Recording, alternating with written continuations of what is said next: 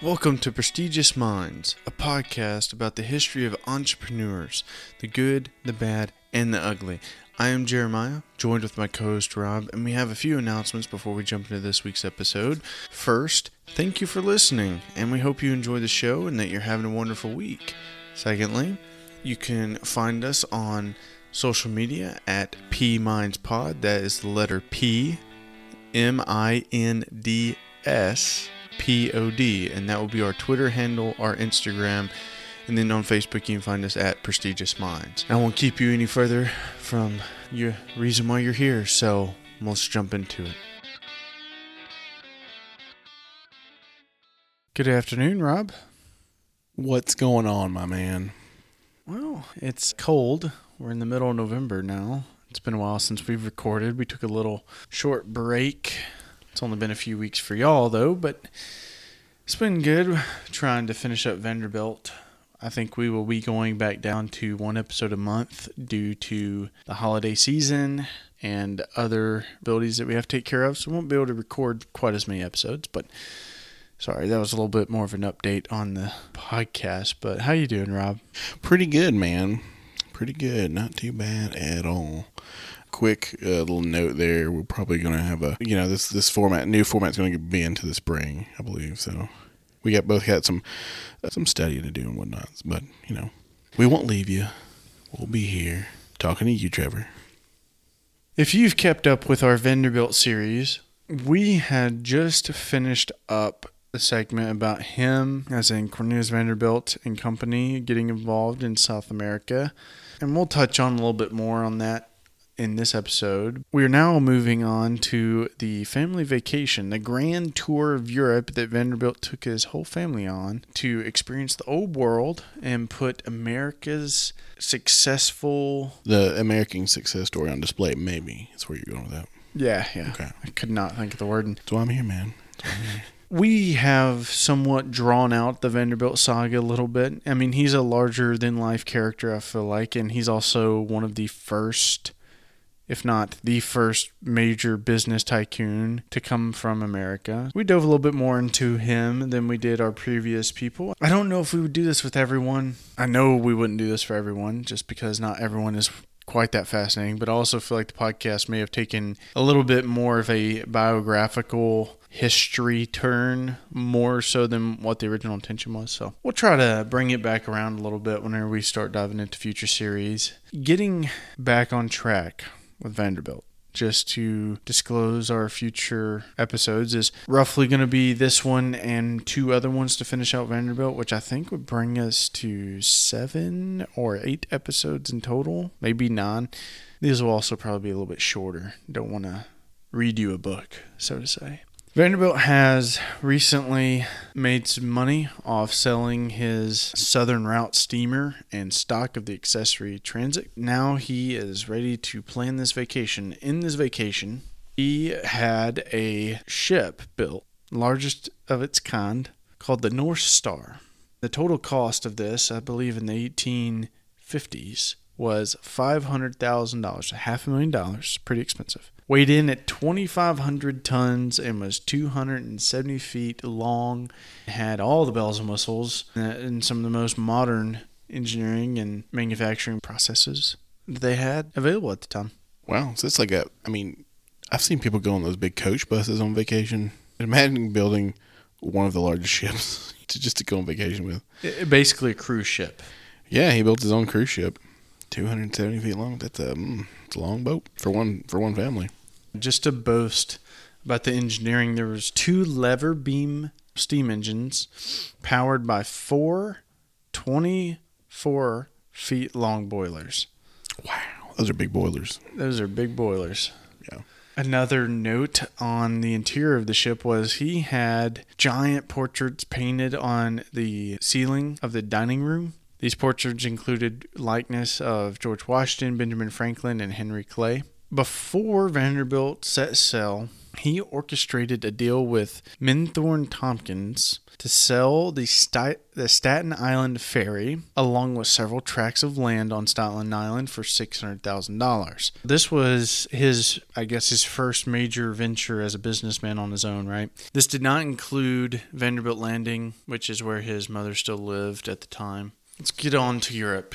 He invited his family and or told them that they would attend. This included all his children and grandchildren, I think minus his daughter Frances and his son Cornelius Jeremiah. I think Frances was sick and Cornelius Jeremiah was a drunk, as we had talked about before. They get over to Europe and they start in England.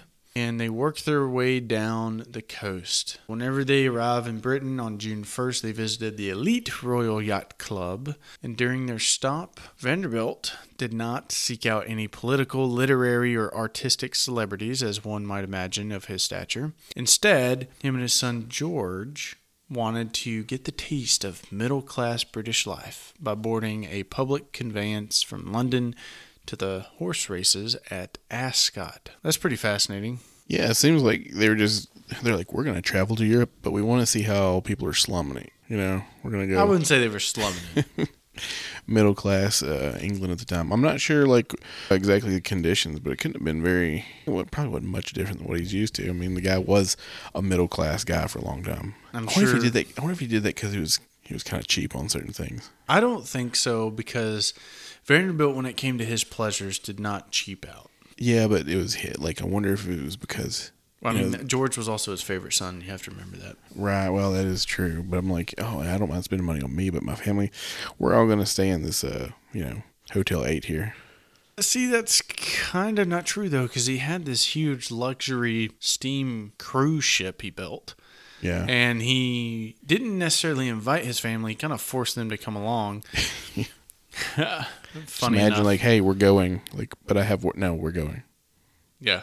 They depart from England after going up to Southampton. They cruise along the coast of Norway and beyond to the Baltic Sea, Russia, and Denmark. And on the Gulf of Finland, Vanderbilt entertained Grand Duke Constantine, the second son of the Tsar, a high admiral of the Russian Navy. Wow. He did, I guess, run into some people of grand stature. His family kind of toured the palace, and him and his wife, Cornelius and Sophia, went on the royal yacht and transferred him to the emperor's carriages, where they went and visited St. Petersburg and the Winter Palace and the Hermitage, as well as the relatively small palace belonging to Vanderbilt's new friend, the Grand Duke Constantine.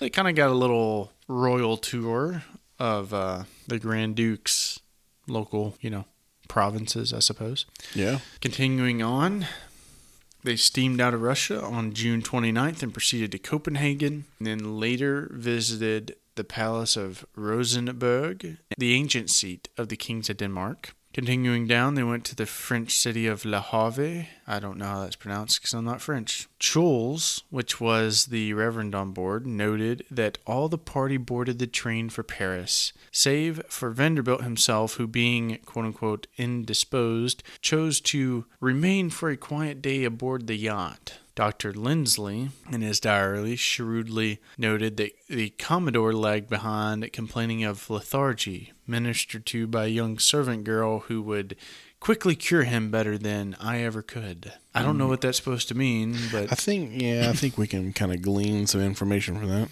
Yeah, well, we do know that he liked to hang out at the Floozy house. Yeah. All throughout his life, right? Even on a royal cruise with his family, couldn't save himself. No.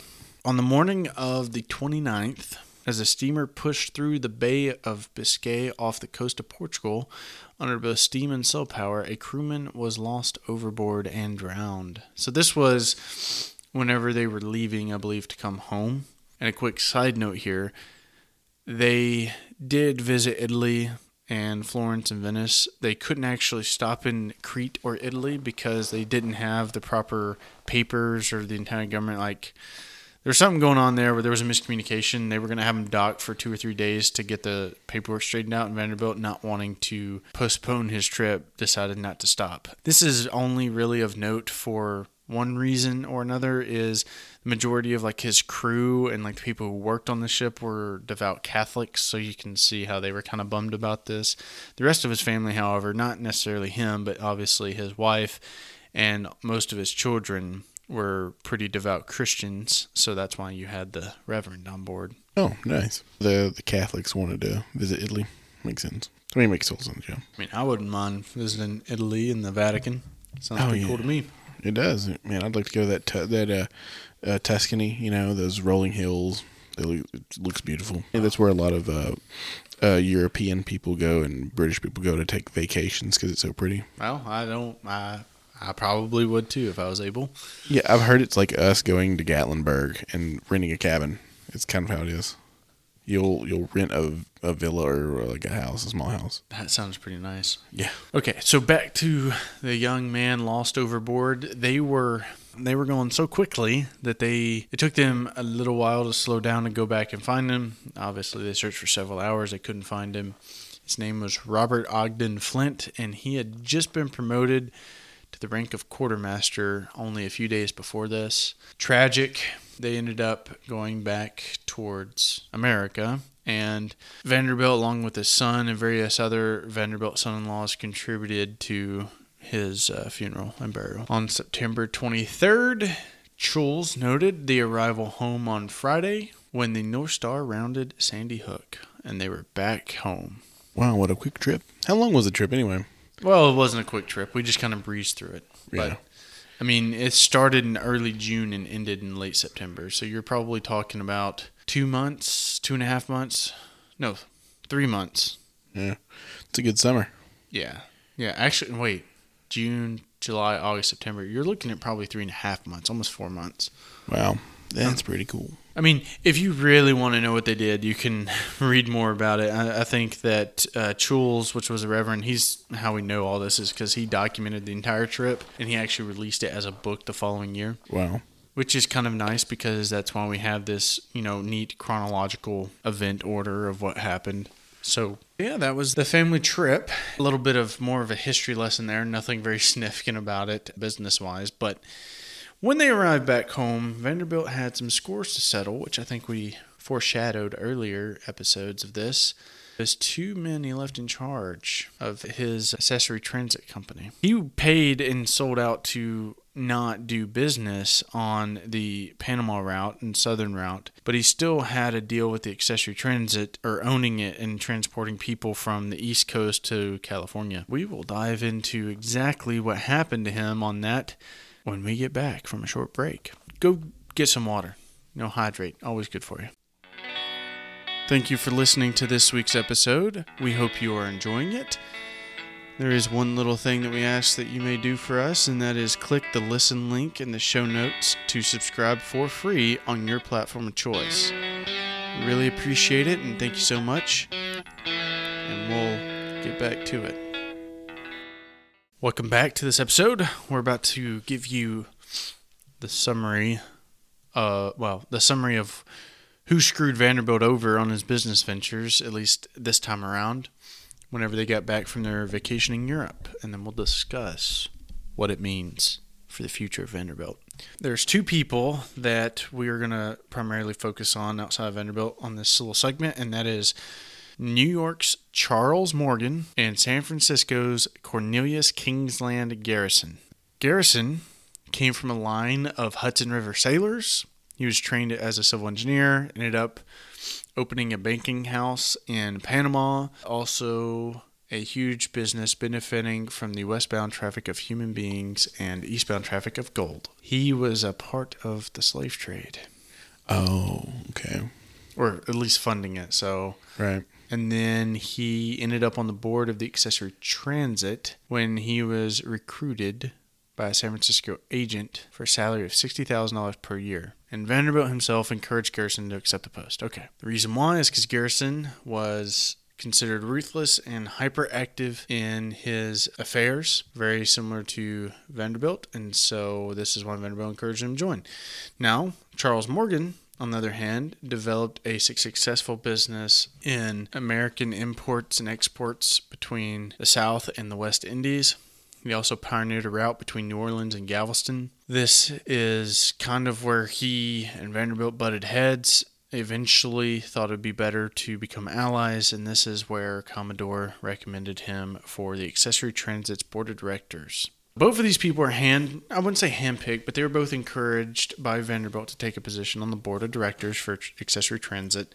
A few days later, after Vanderbilt left, Morgan and Garrison both stopped paying Vanderbilt and ran the Accessory Transit as their own. Obvious problems are going to occur here when Vanderbilt arrives back home and realizes he's not getting paid. He declares war on Morgan and Garrison through the courts, but also on their private businesses, like their independent ventures outside of the Accessory Transit. He sets up a rival business doing the same thing against his own company, more or less. He also uses his position on the board of directors of the Accessory Transit to sway the stock market to lower the stock price. Then a revolution breaks out in Nicaragua. A dude named William Walker, who is a native who's led a rebellion in Baja, California, and won, and then got drove out and arrested for treason trying to start a war. But somehow he, I guess, did not get put to death for that. Here he is, Nicaragua, successfully creates a shill government after leading a coup of the local government in Nicaragua. Anyway, not to veer off track, Morgan and Garrison team up with him to get exclusive monopoly rights to do business in Nicaragua as a transit company. This causes the stock market price to go way up. Vanderbilt, still having a bunch of shares, sees the high price and realizing that they can't obviously continue to do business. So business is somewhat struggling already because there's a war going on. The general public that is traveling from the East Coast to the West Coast doesn't really want to be a part of that. So they've been going the Panama route and now on Vanderbilt's route. Vanderbilt continues to cut prices, driving a wage war, as well as using his position to make money on the sale of Accessory Transit stock while it's high, before news gets out that they failed to secure a loan from America. Whether I think it might have been the American government, kind of like an embassy kind of thing. Due to this, the Accessory Transit stock price tanked, which did not hurt Vanderbilt all that much because he didn't really care if the Accessory Transit tanked or not because he wanted his money. He did eventually win the suit and was owed all the money that they didn't pay him. A dude named Joseph L. White ended up picking up the Accessory Transit's parent company for pennies on the dollar, which was the American Atlantic and Pacific Ship Canal Company. Along with Accessory Transit being basically in tatters at this point, Garrison and Morgan reached a deal with Vanderbilt. After defeating Garrison and Morgan, Vanderbilt still had his cash flow from Aspinwall and Roberts. And we didn't really talk about this, but Aspinwall and Roberts were people that were paying him anti-competing money. Basically, if you pay me an annual fee, I won't put you out of business by going into a business against you. He would continue getting money from that for several months, as well as the Accessory Transit, which kind of lingered around here and there for another 4 years. It basically was bankrupt at that point. Vanderbilt did not care about making money. He cared about putting these two people out of business, and I believe he was successful in that to a very high degree. Yeah, it seems like, Vanderbilt's going to do Vanderbilt things, right? Yeah, he basically declared war and was like, you know what? I'm going to put you out of business. And the thing is, I'm not going to do this at my expense. Like it is at his expense, but he has so much money in other places that he's like, I'm willing to take a loss here as long as it means that you lose. Yeah, I'm sure he's a little bitter, but he's like, this is going to be fun for me. It's going to suck for you. Imagine having your company kind of get stole out from under you. Then you're just like, you know what? That's fun. That's cool. I'm going to bankrupt it. It's going to ruin you. It did just that. Got any other words and thoughts? Yeah, this Garrison fellow, when you mentioned his salary, with the he was a San Francisco agent for the Accessory Transit firm. It was $60,000 per year. That's over $2 million a year in today's money. That's like, imagine you have $2 million per year and you're like, you know what? I'm going to screw over the guy that's helped me get this money. He was already a businessman, but I guess whenever you see an opportunity, you take it back then. Dog eat dog world out there. But I guess whenever you say it like that, some people are like, oh, well, Vanderbilt would have done something similar. Vanderbilt, however, as ruthless as he was a businessman, he was not a cheat. He was very pragmatic. That's what it was. He was ruthless when he had to be. A lot of times it was because people were screwing him over, or they're screwing him over first, or they're threatening him. He's like, well, I'm just going to do this. Yeah, don't mess with a Commodore, man. No, you don't. I mean, Vanderbilt wasn't the greatest of guys, but he was an old, salty sailor. That's what he was. We continue to be throughout his life. I mean, even in his old age. Yeah. Very old age, as it became dementia-ridden through to syphilis that he caught. Oh, I wonder how he got that. They couldn't have been visiting the edge of the docks or anything, you know? Yeah, those brothels. Okay, well, I think we're going to wrap this one up. A little offbeat on this episode, but I don't think it's horrible. We will be coming back to you again and picking up where we left off. This time, we're going to go talk about the transatlantic trade. Actually, we're not really going to talk about that too much. It's going to be more of a footnote. We're actually going to transition more into how Vanderbilt started in railroad. Well, not how he started, but how he's known for railroads. Surprisingly, he was not involved in railroads that long before he died. The next episode may actually be the last one. Maybe. All right. Well, until next time, good sir. Yes, this has been Prestigious Minds. Thank you for listening to this episode of Prestigious Minds. That concludes today's episode. If you've enjoyed the show, let us know how we can improve by leaving us a review on Apple Podcast. You can find us on Instagram and Twitter at PMindsPod, and go give us a follow over there where we discuss and share photographs, videos, and anything visual related to the podcast. And thank you for listening to Prestigious Minds.